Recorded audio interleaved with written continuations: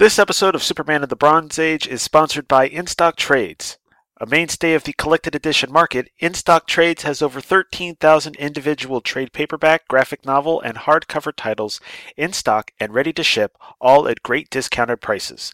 Most orders ship within 48 hours, and orders over $50 ship for free.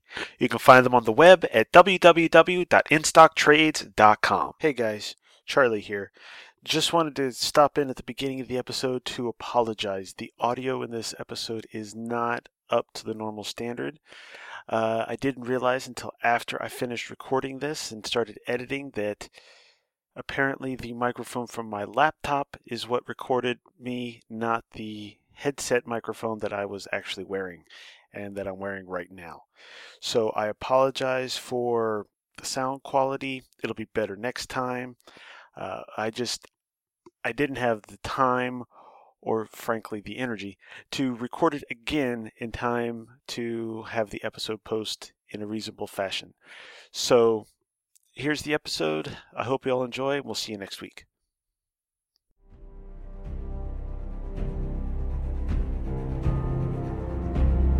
Rocketed as a baby from the exploding planet Krypton, Kal-El grew to manhood on Earth, whose yellow sun and lighter gravity gave him fantastic superpowers. In the city of Metropolis, he poses as TV newsman Clark Kent,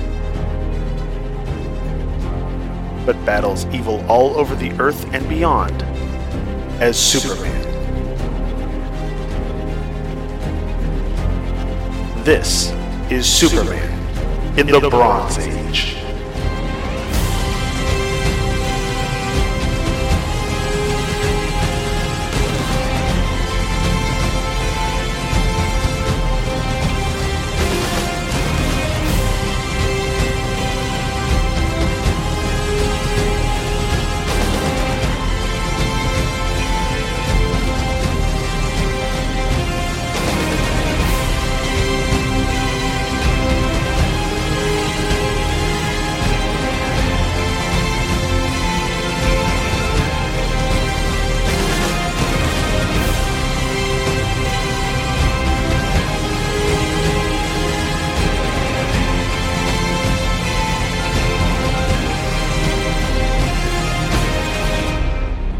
Everybody, and welcome to the first and only 105th episode of Superman and the Bronze Age.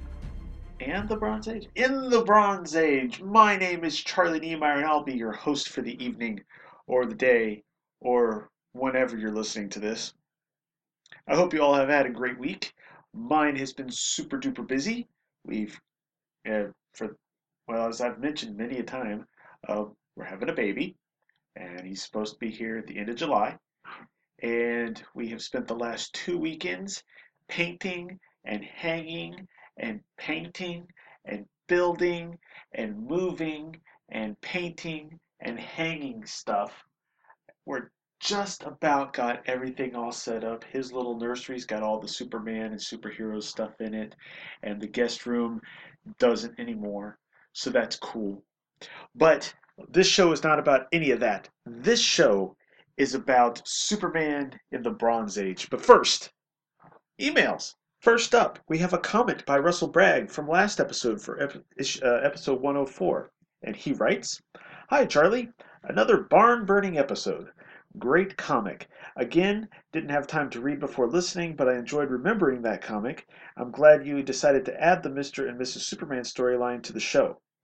I don't know how many more there were in Superman before they moved to Superman Family, but I'll enjoy them while I can get them. My Superman collection has another gap until 330. I remember you talked about that one before. I remember how much love you gave that issue, which is sarcasm. For your listeners, that's the issue about super hypnosis and why people don't recognize Superman as Clark Kent. I liked it myself. I liked it myself. I continue to thank you for the plugs you give my podcast. It's slow going, but coming along. I had my pre-episode, and I hope to have the official episode 1 very soon. I even get to plug your show since you did DC Comics Presents #1 not too long ago. Or maybe a long time ago. I can't remember. Oh well, better end here for now. Continued success, Russell. Well, thank you, Russell.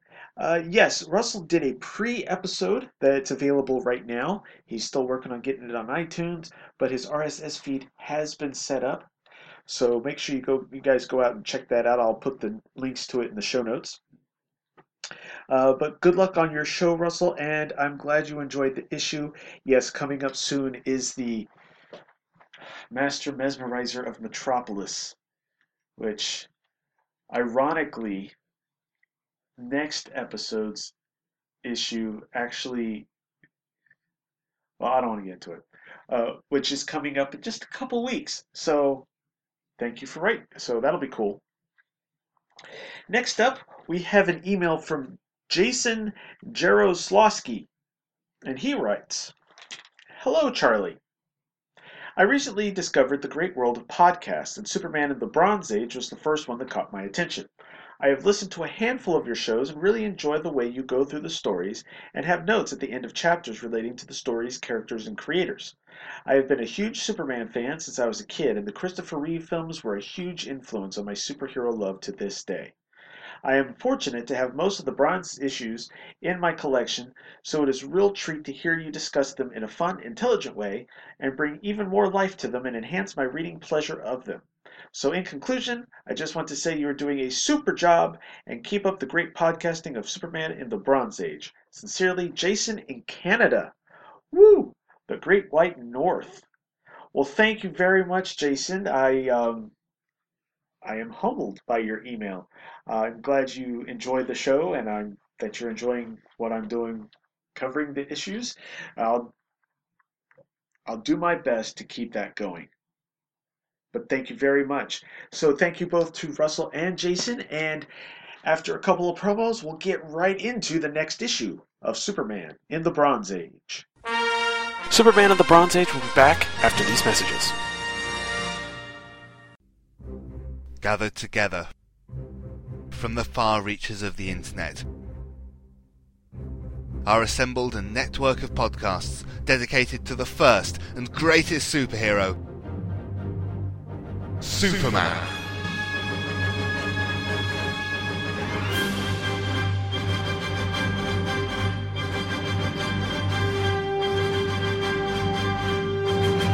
The Superman Podcast Network is dedicated to covering all aspects of the Superman legend, featuring The Thrilling Adventures of Superman, Golden Age Superman, the Superman Fan Podcast, Superman in the Bronze Age, From Crisis to Crisis, a Superman podcast, the Schuster Herald Podcast. It's Superman, the Kara Zor-El Podcast, the Armored Hero Steel, a John Henry Allen podcast, the world's best podcast, and Radio Kale from SupermanHomepage.com.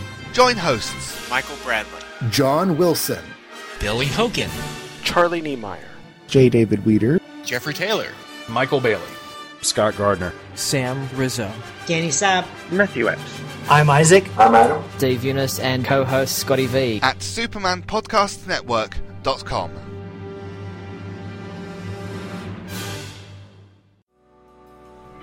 This is an imaginary podcast, which may never have happened. The Shortbox Showcase. But then again may have. About a father and daughter. I'm Professor Allen. And I'm Emily. Who came from Ohio and talked about comics. Walking Dead. Tintin. Black Lightning. White Tiger. It tells of their rise to glory, when the great guests were yet to be booked. Let's put it this way, Shogun Warriors wasn't going to win any Eisners. And the great feats of editing not yet performed. This is Ultra 7, this is Ultraman Jack, and this Ultraman Taro, and this Ultraman Leo, and this of how they spoke at length. This continuity is really the brainchild of nitpicking nerds the world over. But to be fair, the best kind of confession is the Force confession. And reviewed in brief tales that explore creatively the bounds of a given character's history.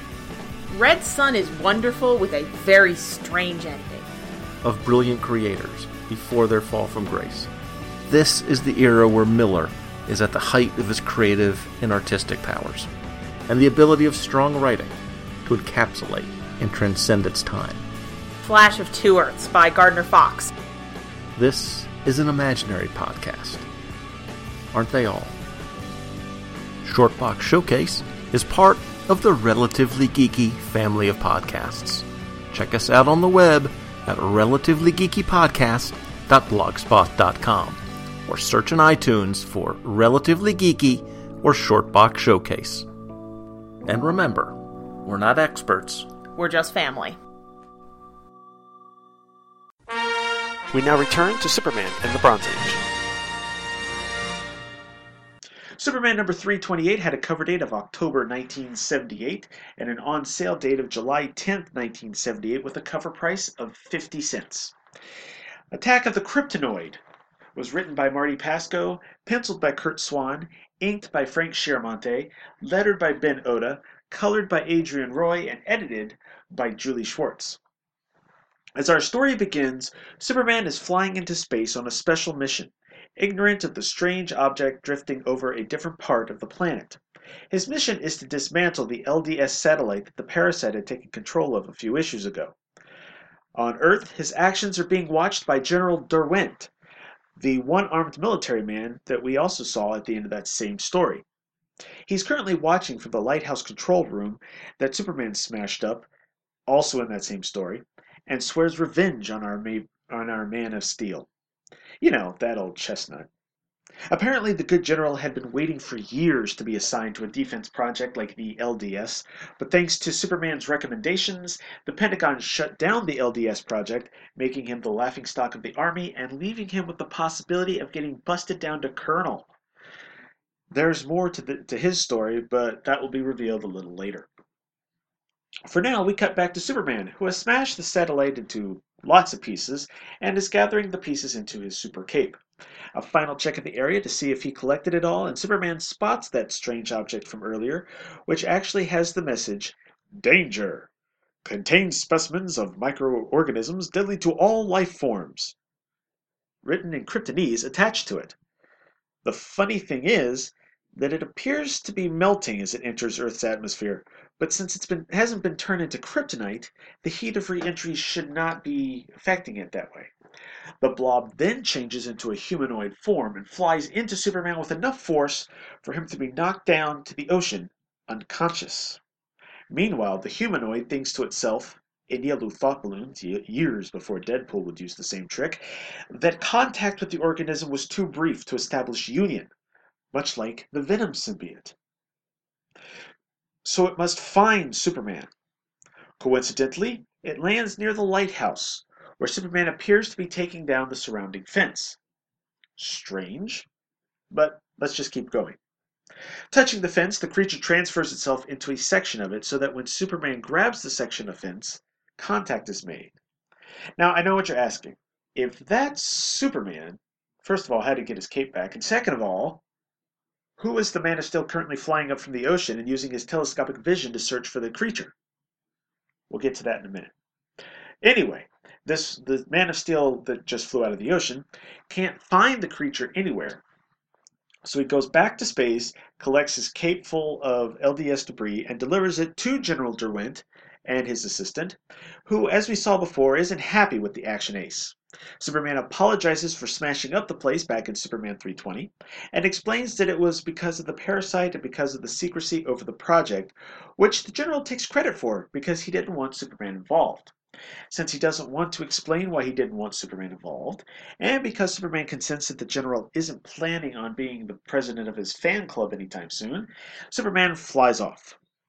Then the General explains to his assistant the cause of his hatred of Superman. It all started a few years ago, when the Army was testing the sighting accuracy of their new high-powered howitzer, to which Superman volunteered to be the target for. Apparently, a tiny sliver of the exploding shrapnel penetrated into his left arm. It was so small that he didn't even feel it, but it became severely infected and caused problems with his circulation. By the time the medics examined him, gangrene had already set in, and amputation was the only solution. And since Superman didn't take precautions to prevent such a thing from happening, which has left the General feeling like half a man, he now has a mat on for our favorite caped Kryptonian. And he feels that Superman wasn't needed during the Parasite fiasco because they have their own Superman, a Superman robot, who is currently stacking the sections of fence from earlier. We learned that the robot had washed up on shore in a bunch of pieces near the lighthouse about a year ago and was rebuilt and reprogrammed to answer to General Derwent, and generally stays inside a lead-lined shelter so that the real Superman never finds it. Meanwhile, as the Superman robot moves that section of fence that the creature is inhabiting, contact is sustained long enough for fusion. In Metropolis, Superman heads to WGBS and changes to Clark, using the fact that he's actually early for a change to step into a phone booth and use the phone to connect to his computer system in the Fortress, old school style, and has it play back all entries on Kryptonian scientist Sir Z and his experiments in the Kryptonian year of 9997. This leads to a flashback, where we learn that Sir Z had created a new strain of microorganisms called, I'm calling them commensals, which not only secrete an acid that makes metal pliable like human flesh, but can also detect nerve impulses. So that if they were used on, say, an artificial arm, they would allow the arm to move like a regular arm, which Sir Z demonstrated using a human test subject. What Sir Z did not foresee, however, is that the commensals would reproduce and evolve, needing more room than the artificial limb could provide. So they expanded, covering the test subject and synthesizing flesh and metal into a new substance, basically turning him into an evil, metallical, robotic Mr. Fantastic. Now, wanting to conquer all of Krypton, they first killed Sir Z before setting out on their mission. But after numerous attempts to stop the creature, the police discovered that extreme cold would render the commensals dormant and to capture and destroy the creature. Later, Jor-El found Sir Z's other vials of commensals, placed them in a refrigerated chest, and shot it into space, where the freezing temperatures would keep it dormant. That chest is what fell to Earth, meaning that these Kryptonian organisms are now on Earth, and in addition to their previous abilities, they now have unknown super abilities thanks to Earth's yellow sun and lighter gravity. Back at the LDS control room, the commensals have now taken over the Superman robot, but they need a consciousness, and they convince General Derwent to provide that consciousness. And after a two-panel light show, a figure flies out of the lighthouse at tremendous speed and heads straight for a certain phone booth in the WGBS building, where Lana just happens to be on site to witness an explosion and the apparent disintegration of Clark Kent. But what she couldn't see was that Clark flew out of the phone booth at invisible super speed, which may have saved his life, but burned away his suit, leaving Superman to deal with the composite creature who thinks that Superman is actually Jor-El and wants revenge for destroying him, or for destroying them, and wants to fuse with him. Superman does a pretty good job of dodging the creature until he passes a traffic light, at which point the creature uses some kind of vision power to not only cause the pole to wrap itself around the Man of Steel, but also strengthen it so he can't break free from it. And now, with Superman trapped and unable to move, the creature extends its arm toward him, preparing to make contact. Now see, I thought that was kind of a story that would have been set really good in, Action Comics. At least the end part. A lot of action going on. But let's take a look at the notes. First of all, let's look at the cover. It's a beautiful Jose Luis Garcia Lopez, Dick Giordano cover, and it actually depicts that last scene from the issue. Superman getting wrapped up by the traffic light, which looks very awesome, by the way. And, yeah, a lot of people watching. It's pretty scary. Okay, page 2. I love that Superman's supposed to go dismantle the LDS, but really he just flies up at super speed and smashes into it and then collects the pieces. All those people who say Superman doesn't use his head, there's one for you. Because he really could have just taken it apart, used some heat vision to cut it into nice big pieces, but no, he smashes into it and then has to go collecting the pieces. Fortunately, his cape is pretty stretchable, so he's able to collect it pretty easily. I don't know how he kept it all wrapped. Well, I guess he tied it up. But anyway. Now, part of this is important because as he flies down, he doesn't have his cape on. And when I first read this, I thought we would get the continuity error. Because after Superman smashes into the water, unconscious, the very next scene shows a Superman with his cape on, collecting parts of that fence. And I actually wrote down the note. what happened here until I found out that it was a robot. Now, another thing is that this robot, if you look at the artwork, I'm not going to mention it here, but if you look at the artwork of this robot, there's a visual cue that somehow is important to the outcome of this story. Now, I only know about it because I kind of skimmed the next issue, and I know it's somewhat important, but I'm not sure how it's important. But if you have this issue and you can look at the Superman robot, you can see something about the robot is different, and it's a visual cue that, according to the little bit at the end of this issue, details somehow plays a key role in being able to defeat the composite creature. Anyway, moving right along. Okay, page 11. I thought it was really cool. Now, this is, of course, the 70s, late 70s, in fact. But the fact that he could call his fortress. Now, basically, I would think maybe it's super speed. He probably could have flown to the fortress, looked at the info, and got back to Metropolis in less time or about the same amount of time. But whatever. It was kind of, it not only is an interesting way to set up some excitement near the end of the issue, but it also needlessly brings Lana into it, who thinks Clark's dead. Now, how is he going to explain that is what you're probably wondering. That's for next issue. I will say, however, on page 12, there's a couple images of Clark as he's listening in and thinking to himself during the whole Commensal's story, where it looks like they repurposed some George Klein inked art. It's interesting. I mean, the hair is longer and the forehead's not as big, but just the way the details are drawn or inked on the face, it looks more like a George Klein inked image. It's really weird, especially the 1, 2, 3, 4, 5th panel. Very strange, very weird. Especially since, unfortunately, George Klein had passed away by the time this issue would have even been thought of. Let's see, moving along to page 14, it kind of looks like a demonic Superman a little bit, the Superman robot. And it's completely white, but the eyes have this red glow, and as does the body. But I can't believe the General would kind of be jumping at chance. But I can't believe he'd be jumping at the chance to become one with this robot creature thing, but the idea that he'd be powerful and could destroy Superman kind of shows his short-sightedness. It probably wasn't good to have him in the military in the first place.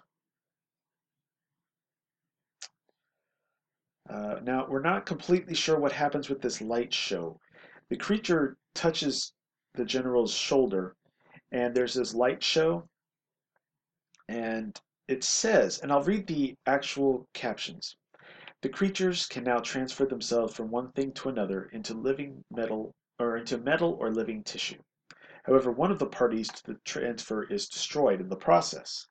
Either the thing the Commensals are departing, or the thing they're entering. All this Derwent senses in an instant too late.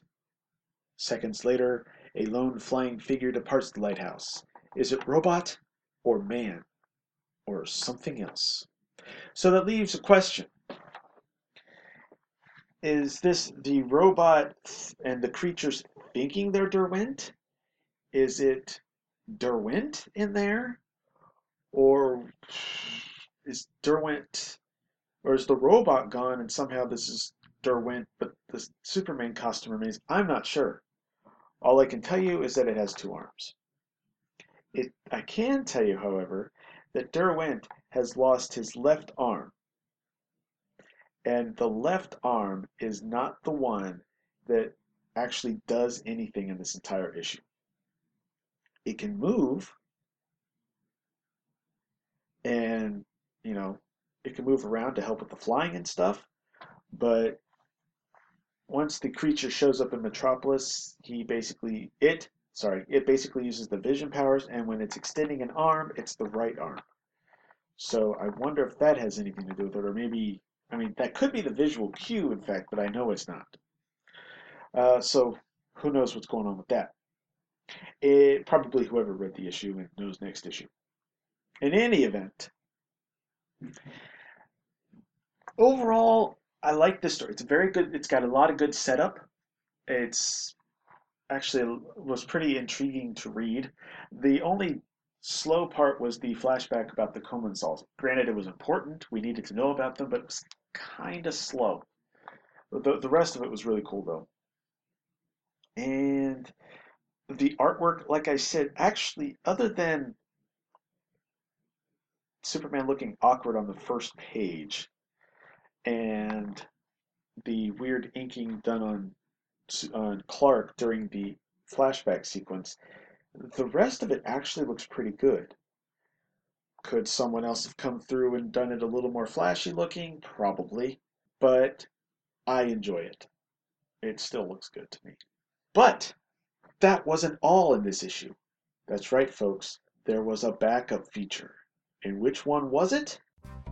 Now, a glimpse at the man behind the mild-mannered facade of the gentleman reporter. When he's not being the mighty Superman, what is he being?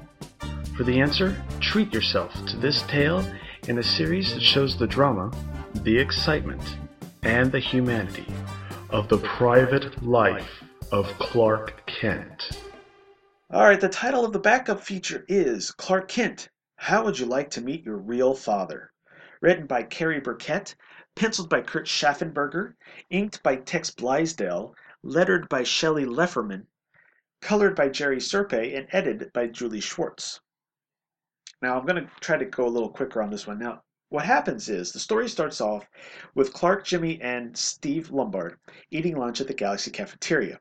And while they're doing so, a private investigator named Jeff Landis reveals that he knows who Clark's real father is, using a birthmark on Clark's right arm as proof.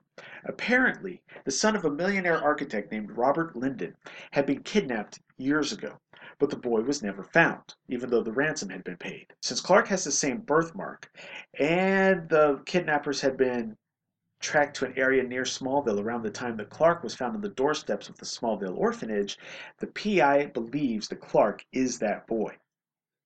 So anyway, we learned that Mr. Linden hates law enforcement because they weren't able to recover his son. So when Clark and the PI, and Steve actually, go to the Linden estate, Clark refuses to go inside, demanding that Linden come out to him. Once he steps outside, one of Linden's guards holds the men at gunpoint, but the PI quickly takes him down. We then learn that the PI is actually Linden's missing son and had been a classmate of Clark's named Jeff Landis, as we already knew. When WGBS did a documentary about the kidnapping, Clark recognized the birthmark on Jeff and contacted him. He also had Jimmy check up on Linden and found out about a man named Curtis that Linden had exposed for using substandard materials in his construction business. Curtis was sent to prison because of Linden, and planned to infiltrate and kill Linden as payback once he got out. So Clark and Jeff came up with this whole story so that they could get to the house, they could lure Linden out, and Clark, knowing what Curtis looks like, would be able to save the day or protect Linden in some way. And by the way, of course, Curtis was the actual guard with the gun. And of course, and after they take down Curtis, Jeff reveals that he's actually Linden's son, and ironically, he's a lieutenant detective with the police force. So they get their reunion, Curtis goes back to jail, and we find out that Clark and Jeff acted out this whole scene in front of Steve to see if their story was convincing enough. Because after all, if you can convince the idol of America, you can convince anyone, apparently. This story was a little far-fetched for me. I could see maybe Clark knowing about Jeff and everything, that's fine. But, I don't know, it just seems a little too flashy, kind of like too much pomp and circumstance for this kind of thing. Clark's taking a big risk setting this all up so that they can try to get the drop on this criminal. Since the criminal's there anyway, they probably could have just gotten him. He probably, shouldn't be there with a gun near Linden anyway. But that's beside the point. It just seemed a little too much drama for that, so I wasn't a huge fan. The art actually is pretty good.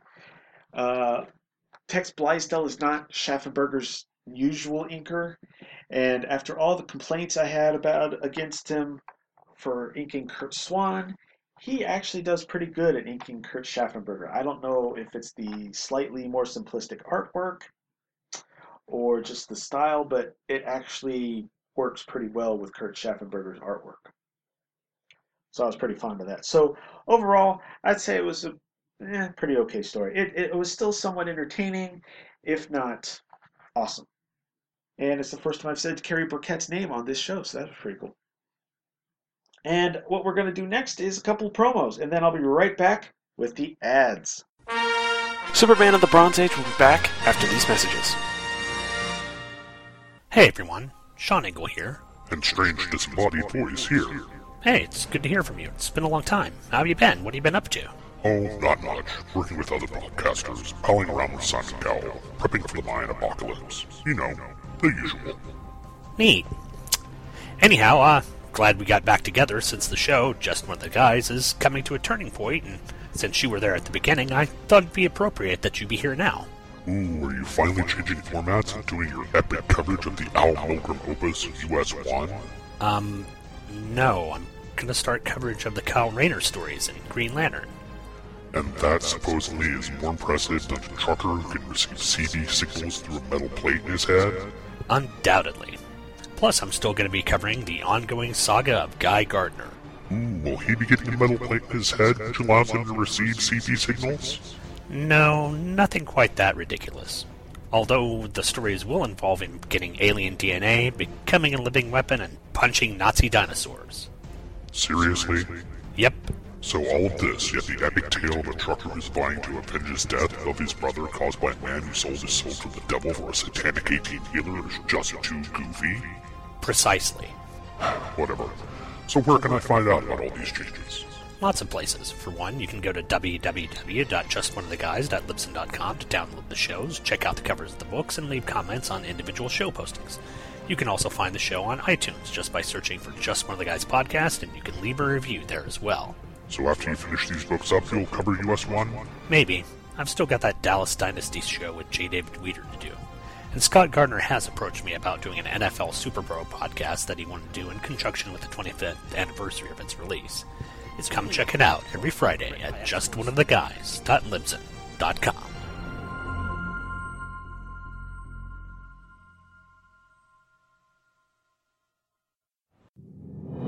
Look, up in the sky. It's a bird. It's a plane. No, it's SupermanHomepage.com, the #1 Superman fan site in the world. SupermanHomepage.com, covering the world of Superman from the 1930s to today. News, reviews, rumors, and reports. SupermanHomepage.com for all your Superman comics, TV shows, movies, cartoons, radio shows, and more. Everything you ever wanted to know about the Man of Steel and more. SupermanHomepage.com. We now return to Superman and the Bronze Age. All right, ads. At least the house ads this time.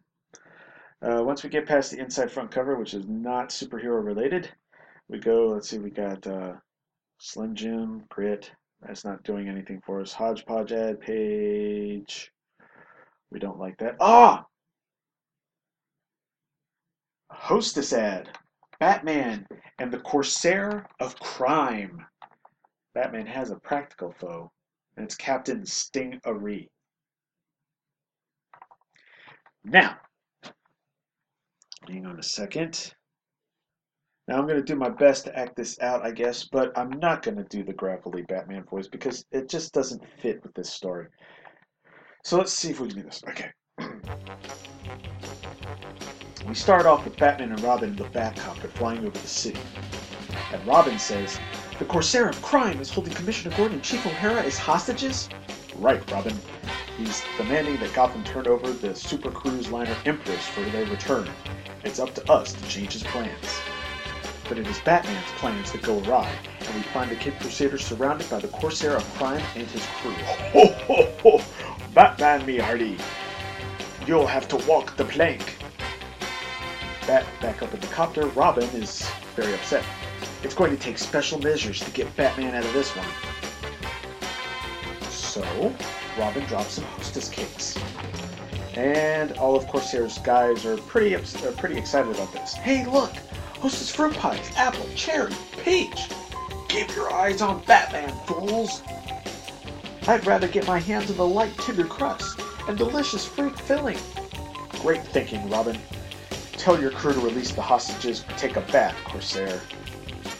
And at the end, Batman and Robin are inside the Batcopter with Corsair, Commissioner Gordon, and Chief O'Hara. And Commissioner Gordon says, Corsair, you'll get yours. About 10 years. And Chief O'Hara says, aye, and we'll get ours delicious Hostess fruit pies, which is a terrible Irish accent. I am so sorry.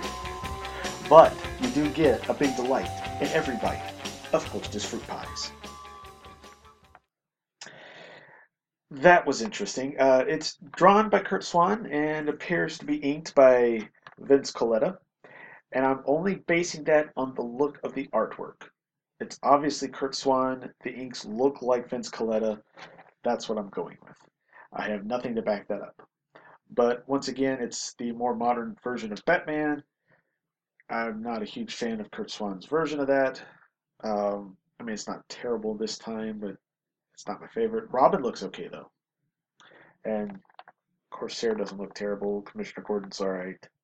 Anyway, moving right along, the next ad page is a 3-part house ad. The first part is the Batman Spectacular on sale July 27th. 68 pages, all new, no ads.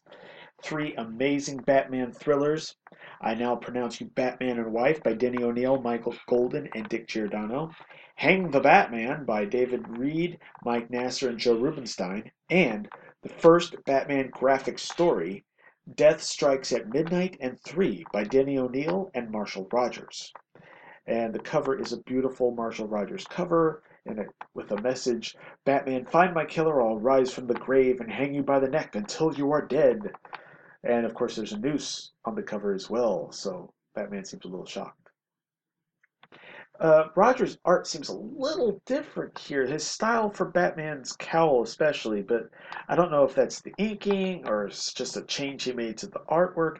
He's made the bat ears a little wider, so it just looks a little different. I don't know. The next part is from the pages of Adventure Comics, the longest Dead Man story ever published. 25 all-new pages in Showcase number 105 on sale July 18th. That's right, Dead Man returns and at least the cover is by Jim Aparo. It doesn't look terrible. And DC Classics, the best in comics entertainment in Demand Classics number 1, featuring The Flash of Two Worlds. That's right, the story that introduced the concept of the multiverse. And that's on sale July 6th. Western Classics number 1 features Batlash and Johnny Thunder, and that comes out on July 13th. You'll notice as we go down the ad page, everything gets newer. It gets more close, or goes back earlier and earlier in the month. Those two covers are a little hard to see. The Demand Classics issue is covered up by the Western Classics issue, and the Western Classics cover is too small to really make out much detail. Let's see, moving forward. Oh, this is kind of cool. The Super Hang-Ups, 25 cents. A $3 value for only 25 cents. Your hero adds zap, sparkle to your room.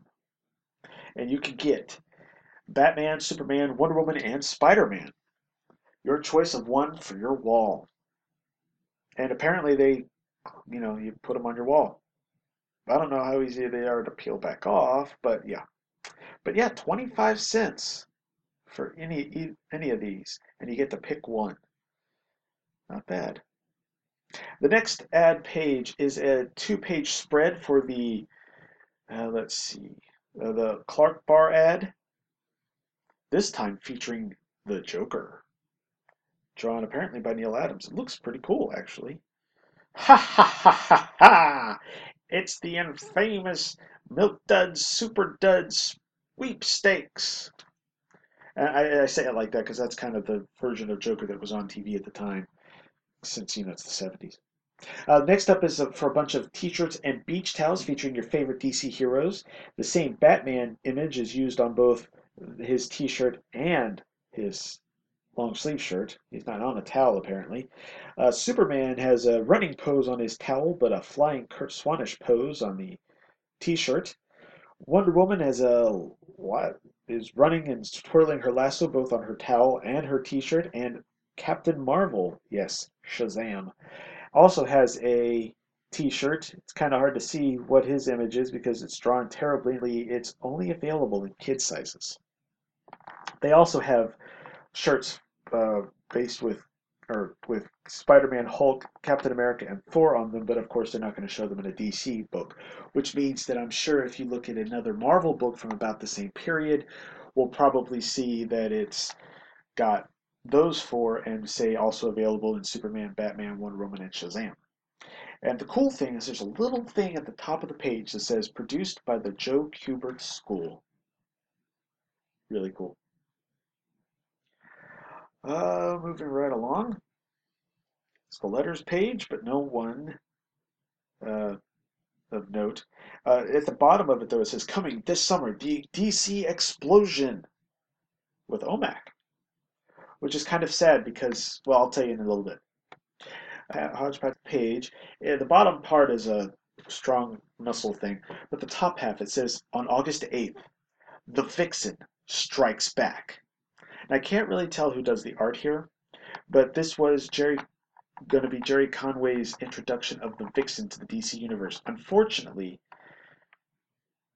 things happen that prevent this from actually happening, and she doesn't show up until years later, and in a much better costume. This costume's a little, well, it's a little wow. It's a little out there. But obviously the Vixen does come back. I mean, she was in the post-Infinite Crisis Justice League, for crying out loud, and on Justice League Unlimited. Let's see, moving right along, you get Army figures. No one cares. Next page. Top half is to subscribe to the Direct Currents monthly newsletter or your favorite DC comics. For $6.85, you can get all the 50-cent titles, such as our favorite super books. Or the $1 titles come out 6 times a month for the same price. And, well, actually, there's a couple super titles there, too. Adventure Comics, Superman Family, and World's Finest. Although, I guess at this point, Superman wasn't really in the Adventure Comics. And this bottom half is The Sound and the Fury of the War Thrillers, both on sale this month. Army at War #1 comes out this month.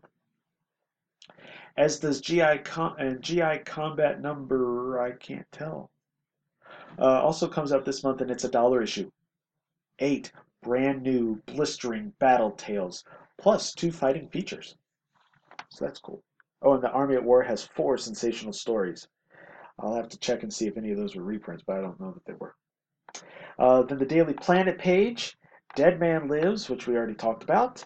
Shazam moved over to World's Finest, so he's got a story by E. Nelson Bridwell, Don Newton, and Kurt Schaffenberger. And they also talk about the fact that there's other stuff going on in that issue. Superman and Batman team up to learn why the third face is death, by Bob Haney and Kurt Schaffenberger. Now the cover is by Jim Aparo, and I'll talk about it in a minute, but it looks pretty. But to go from a Jim Aparo cover to a Kurt Schaffenberger story, it's one thing with Superman, but his Batman's even worse than Kurt Swan's. Green Arrow is also in there. He turns green with envy when the ruler of an insect race, which dwells in the realm between Earths 1 and 2, chooses the Black Canary as his bride. That's interesting. And even the Creeper shows up by Steve Ditko. So that's cool. We have more Direct Current stuff, which we're going to skip because we're going to be talking about that in the elsewhere. And Ask the Answer Man has some questions, including one that is kind of strange, where someone wants to know about some of the supporting characters from Supergirl's series in the early 70s. Unfortunately, since the future stories weren't written, we didn't learn any more about those characters. And they actually wanted Bob to tell him to possibly know more about this girl's origin. So, yeah. There's a question about Matter Eater Lad's first appearance, possibility of bringing back Roy Raymond, TV detective, asking for Jim Aparo's address. That's not email, folks. Asking other stuff where Batman has had solo adventures besides Batman, Detective, and Brave and the Bold. Someone's a big Batman fan. And asking who did the story and art for Flash Doom Patrol team up in Brave and the Bold 65, which, by the way, was written by Bob Haney, and art appears to be the handiwork of Bruno Premiani, if you care. The rest of the ads aren't comic-related. Super gifts and gimmicks, prizes for cash, and gliders. Yeah, they were selling gliders. Not cool gliders, like build them and throw them. Yeah. But elsewhere in the DC multiverse this month, which is what we're going to look at next, over at Mike's Amazing World of DC Comics, thanks to Rip Hunter's Time Machine, we see that Batman number 304 came out this month. Batman has apparently been killed by the underworld, and he can't avenge himself. And the backup feature is the public life of Bruce Wayne, which is kind of backwards from the private life of Clark Kent. See how that works? Flash number 266 has the Flash going up against Heatwave. Well, apparently someone has stolen Kid Flash's super speed. Justice League of America number 159 begins a multi-part story where they're doing their annual team-up with the Justice Society of America. This time they're going back to the Old West to meet Jonah Hex and the like, including Enemy Ace, in Crisis from Yesterday, which was reprinted in Crisis on Multiple Earths Volume 5 back in 2010. Batman Family number 20 features 4 big stories. Batman tackles the Ragman, Batgirl and Robin team up again for the peril of the Power Sower, Man-Bat is a Private Eye Man-Bat, and the Huntress has a Trial by Fire. With a cool Jim Starlin cover. It's not bad looking. Not a fan of his Batman. He writes Batman pretty well in the mid-'80s, but not a fan of his artwork for Batman. Ragman looks cool, though. Firestorm number 5 features the return of Multiplex, which is ironic because Multiplex was just in Firestorm number 2, but, whatever. Unfortunately, for reasons I'm going to mention in a little bit, this is the last issue of the first volume of Firestorm. Super Friends number 14. The Super Friends go up against the Elementals. So that's pretty cool. And in the backup feature, we learn the origin of the Wonder Twins. Superboy and the Legion of Superheroes number 244. The Dark Circle that crushed Earth. I don't really know much more about it than that, but it's got a nice cover by James Sherman and Joseph Rubinstein. World's Finest number 253. Like I said, Superman and Batman, the Superman-Batman story is the third face is Death. The cover is actually really cool. It's a Jim Aparo cover.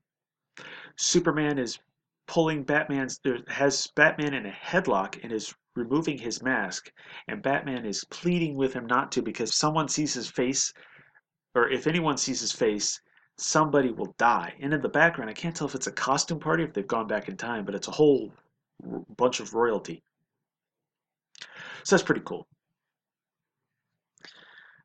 It is a really cool cover. Superman tackles the Microwave Man in Action Comics number 488, while Airwave makes his debut in the backup feature, A Close Shave for Airwave. Airwave was Harold Jordan, who I believe ends up being a nephew or somebody from Earth 2. I cannot honestly remember.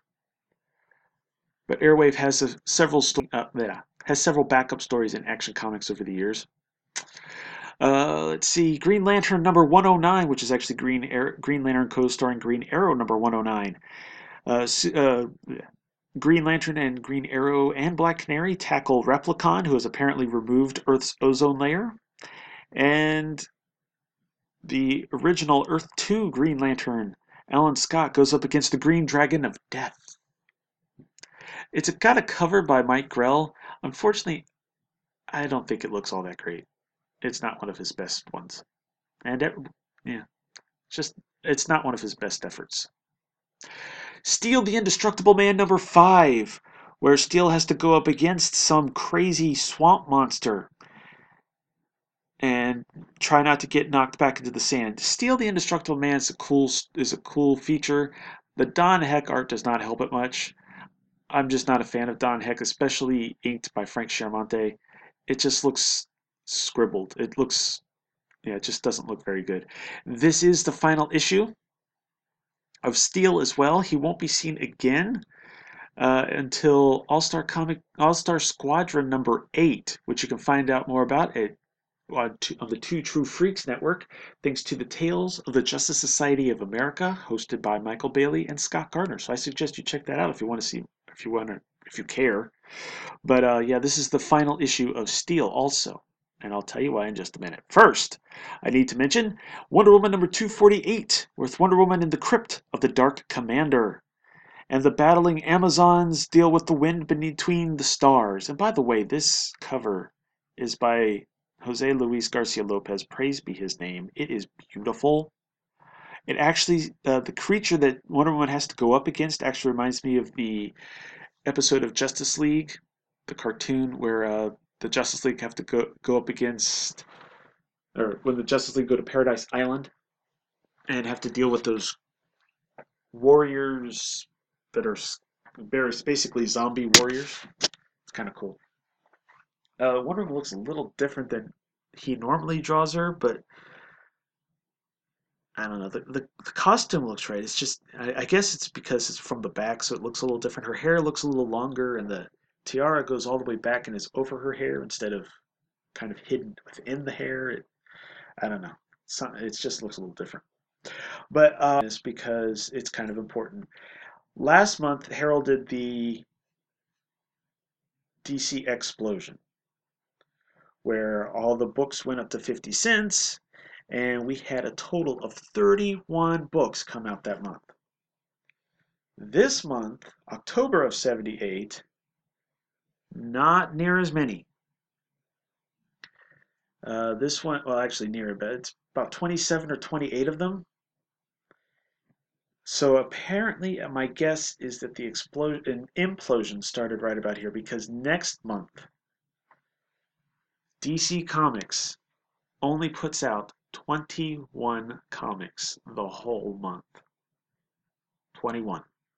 That's 10 fewer than what we saw at the height of the explosion, and it's pretty quick how quickly things go down. Like I said, for example, Firestorm and Steel are canceled. Vixen doesn't even get off the ground because of the explosion, or the implosion, sorry. And despite it being solicited, I see no evidence of the Western Classic or the Demand DC Classic books that I mentioned in that one ad. There was one issue of Battle Classics from the previous month. That was the only issue of that title. Dynamic Classics is the only issue of that title. Justice Society's All-Star Comics is going to get canceled, and the Justice Society story will be finished up in Adventure Comics or Showcase, one or the other. But yeah, we're about to embark on the implosion. How will that affect the Superman book? Not much, really. We'll see the page count go down eventually with the backup features leaving the books, but other than that, you won't notice it much in the book itself. But I will chronicle that. Any changes we notice between now and then. Although I will say some of the covers for next month look pretty awesome. But that's for next month. That's for next episode. Boy, I can't talk today. I want to thank you all for listening. I hope you all have a great week. Make sure you come back next month for the startling conclusion to this great story. And until then, I'll see you later. Thank you for listening to Superman in the Bronze Age, hosted by Charlie Niemeyer. Show notes can be found at www.supermaninthebronzeage.com, as well as links to the RSS and iTunes feeds and more. Also, we have a Facebook fan page where you'll get a little notice whenever a new episode is posted. Feel free to like us there. Want to comment on the episode you just heard? Email the show at superbronze1970@gmail.com. Superman and the Bronze Age is a proud member of both the Superman Podcast Network at www.supermanpodcastnetwork.com and the Comics Podcast Network at www.comicspodcasts.com. Make sure to check out both sites for more great podcasts. Superman was created by Jerry Siegel and Joe Shuster and is copyright DC Comics. Thank you again for listening, and God bless.